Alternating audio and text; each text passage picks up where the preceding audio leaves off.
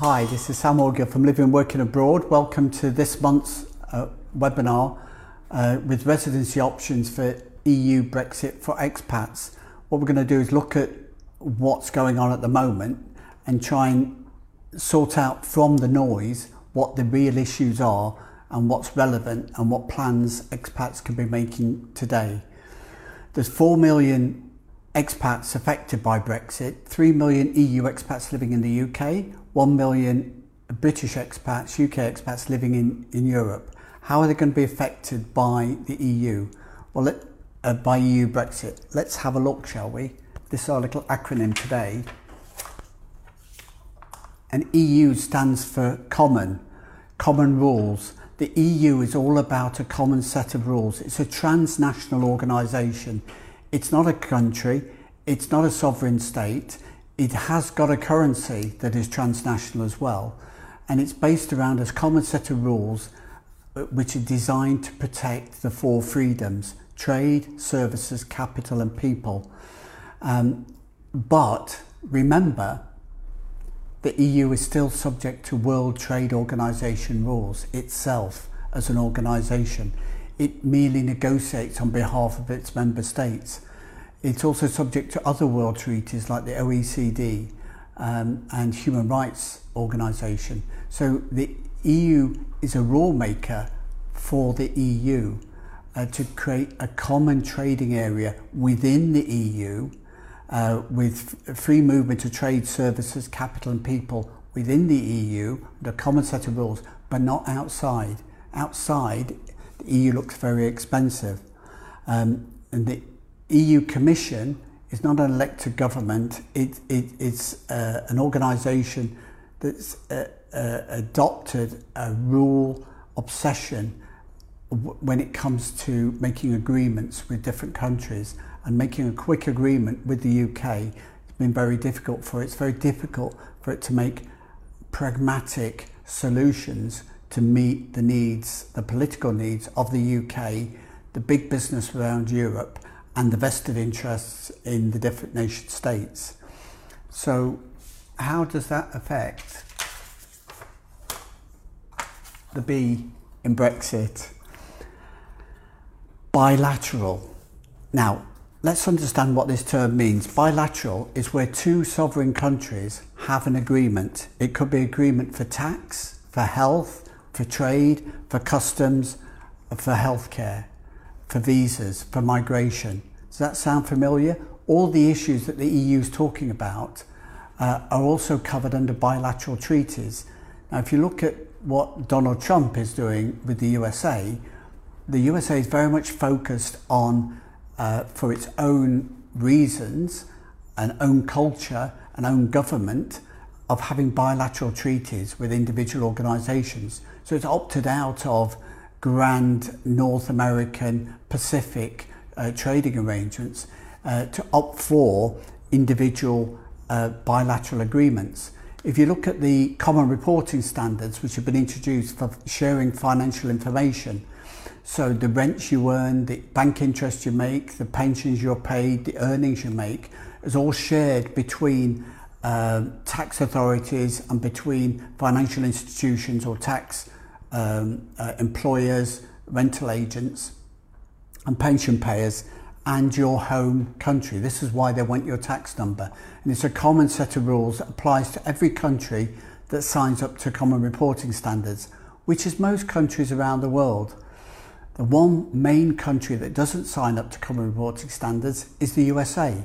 They use their own system, FATA, which is the basis of common reporting standards. It's almost identical, otherwise it wouldn't be acceptable to the USA. But the big difference is it's a bilateral treaty, so country by country has to agree FATA rules with the USA, be that Cyprus, Spain, France, Germany and the UK, or China or North Korea, whoever the negotiation, political, trade or financial or military is with the USA. So these bilateral treaties can work. Before the EU, the UK had bilateral social, welfare, tax, health and trade agreements and customs agreements with a whole host of countries within the EU and outside the EU. By joining the EU, a member state cedes those negotiating powers to the common rules of the EU. So how does this affect reciprocal agreements? Well, once we learn how to spell it and then say it, we look at reciprocal treaties within the EU essentially as being tax treaties, because one area that the EU doesn't cover is finance. Ostensibly, each EU 27 country has control of its own taxes, its own finances, its own rules. Now there's a question mark there when you start looking at things like the transnational euro, and you look at VAT, which is an EU tax, which is applied in all under a common set of rules, but it's applied individually in each country. So that the EU is trying to act a bit like a government in that respect, but it's not. And that there is a common social and health arrangement within the EU, but that's the one agreement that the EU negotiates with another country. The differences between a bilateral and a reciprocal agreement for social and healthcare is that Japan can do such a free trade area with the EU, and by doing one reciprocal agreement, one reciprocal treaty between the EU and Japan gets access to the whole of the 27 countries in the EU. So these do work, and they work for customs, they work for trade, they work for tax, they work for healthcare, medical. So Cyprus and the UK have had a social and medical reciprocal agreement for nearly 50 years before the EU, and that will continue afterwards. It may be amended, but we need to have a look at those rules. And it shows also, we talked about the EU being a rules-obsessed commission to protect the four freedoms, and yet, as I've indicated already, they can be forced into a pragmatic situation where they create an EU identity to allow countries like Canada, Japan, Ukraine, Switzerland and Norway into the EU free trade zone, using the EU set of rules and customs agreements, but each of those agreements is slightly different and of a slightly different nature. It's pragmatic. It allows a solution which suits Canada, which suits Japan, which suits Switzerland, which suits Norway. Norway is most closely aligned, Switzerland not so much.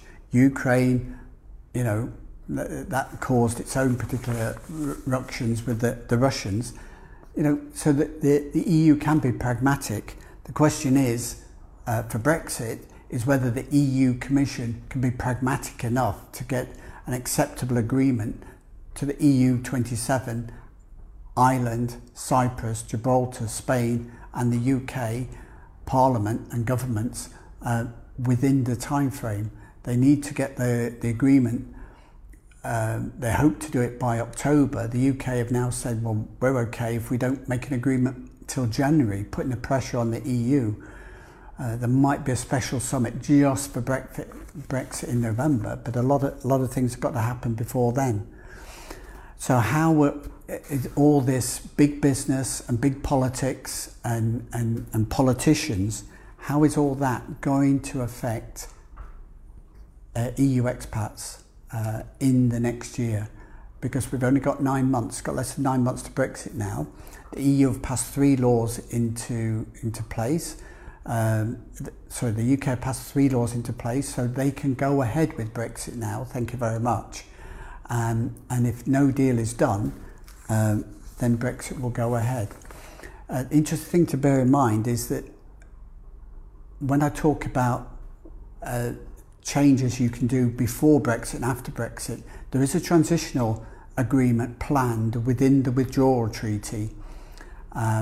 and the withdrawal treaty is subject to having a suitable customs union. At the moment, the customs union, i.e. the taxes imposed by governments on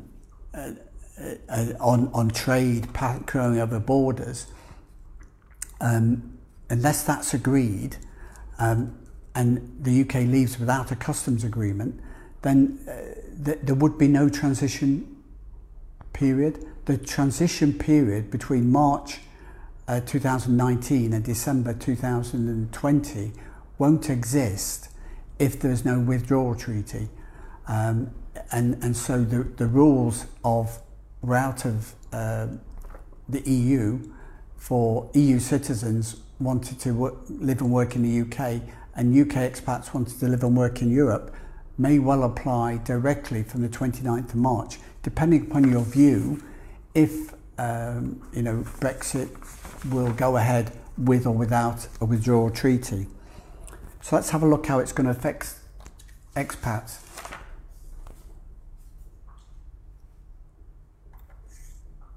First of all, you might have noticed I've gone out of sequence. We're supposed to be doing EU Brexit, and I've jumped to T now, and I've missed off X, so I'm going to come back to that in a minute. I didn't need to tell you that, but I have. Travel, holidays. I want to go to my holiday home. I want to go to my beach, my favourite beach. I want to be able to travel around Europe freely.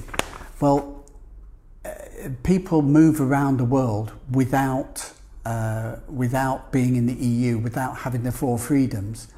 So we see Chinese, we see Russians, we see Americans, we see people from Africa in Europe, and Europeans travel to Asia, China, Russia, Africa and the USA. So travel is not going to stop because of the EU. However, there are different rules. Now, there is such a thing called the World Trade Organization, and they produces mobility index, which indicates how much freedom of movement citizens of a particular country have. The top rating that they give any country at the moment is 160, and 160 rating out of 230. And this indicates how free you are to move to another country without a heavy burden of getting an entry or exit visa. 160 rating is given to countries like UK, Germany, Denmark.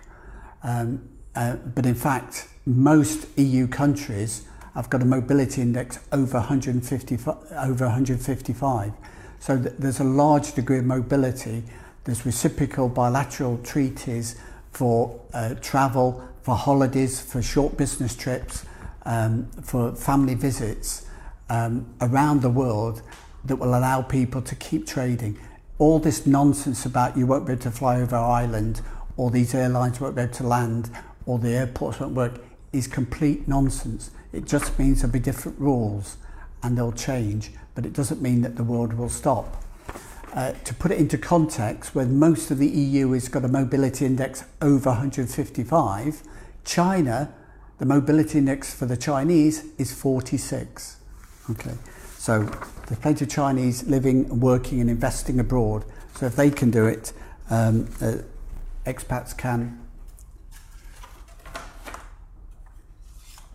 My ex on Brexit was to do with immigration, and we talked earlier about the EU being pragmatic enough to make free trade agreements that honour a pragmatic version of their four freedoms of movement of people, capital, labour and services with countries like Canada, Switzerland, Ukraine, Norway and Japan.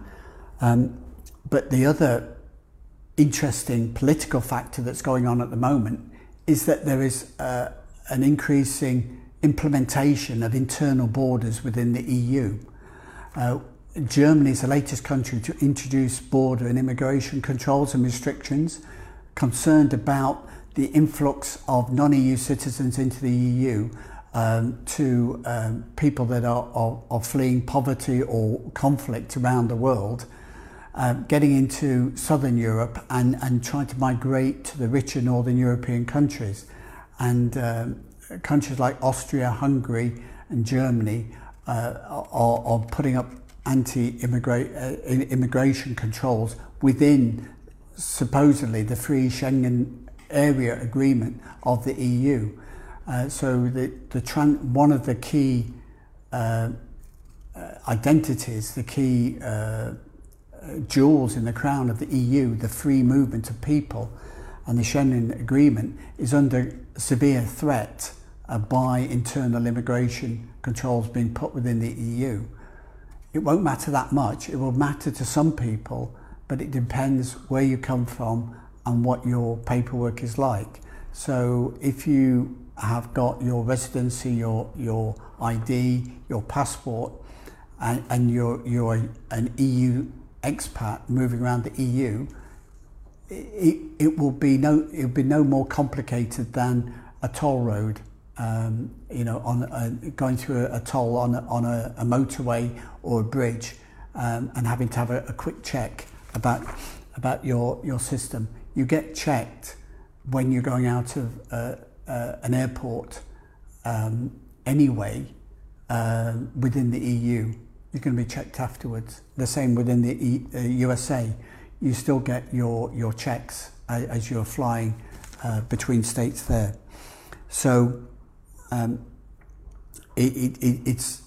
immigration is an issue within the EU, and it can change the balance of pressure about what the EU is looking to get and whether it will bring out a pragmatic solution to allow a withdrawal treaty to be agreed before the UK Brexit date. And so how does that affect migration? If the UK have made it very clear in their white paper, they've said this is what the rules will be for EU expats living and working in the UK. If you're living in the UK by the 29th of March, all you have to do is have a job, and your family can live with you, or you can live off your savings or your investments, and you've got no other qualification burden. As long as you're not dependent on the state, as long as you're not a criminal or convicted of any crimes, after 5 years of living in the UK, you'll be able to apply for settled status to live there permanently for the rest of your life. If your family are with you, even if they're not working, they can stay with you as well. So this is something that the UK have already said that they will do. Countries like Cyprus are offering UK expats permanent residency, which is a 10-year entry and exit visa in effect. So it's something quite similar. So they're jumping the gun and saying to EU residents now, get a 10-year residency permit for free movement between the UK and Cyprus for those 10 years.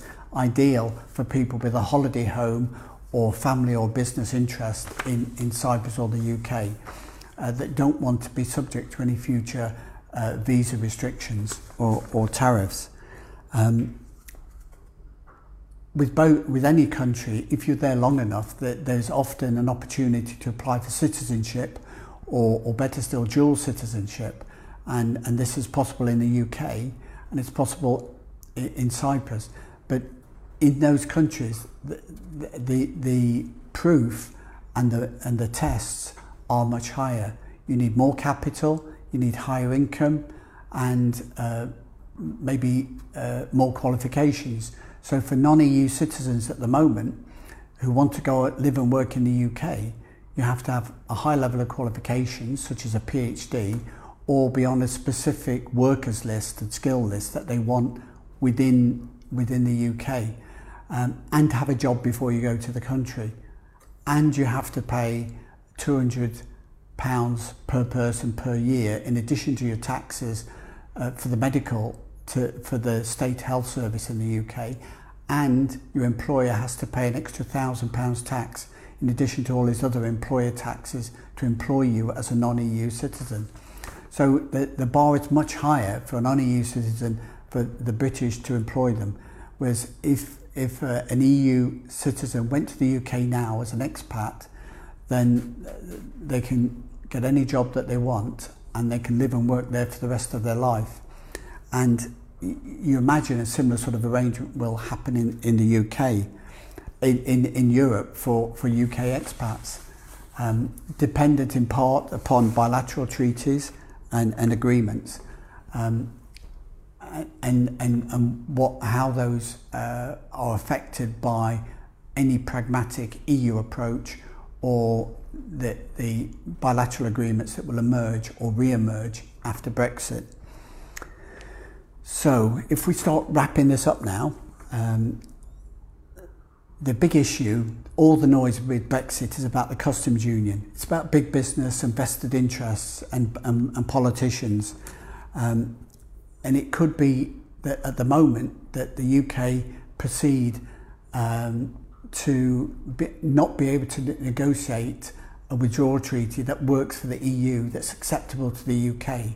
And it may be that that withdrawal treaty needs to be negotiated with the UK outside the EU. Well, that's going to happen in nine months anyway. But with bilateral agreements, the UK can still trade, people can still move, they can still have holidays and still visit. It's just it will be different rules. The 4 freedoms of the EU for people the mobility index of EU citizens is high, so they'll still have a lot of freedom to move without too much restriction. There's no exchange controls in Europe or America. There's exchange controls in some countries, like China, but you can freely move your money around the world as it stands. With services, there'll be some big changes because anybody operating a service would have to register in each EU country. They wouldn't be able to operate from one country and provide their services in each of those countries. But to set up a trade in another country, it will mean that, again, you can't operate from one EU company. You would have to have a registered business in each country in which you wanted to operate.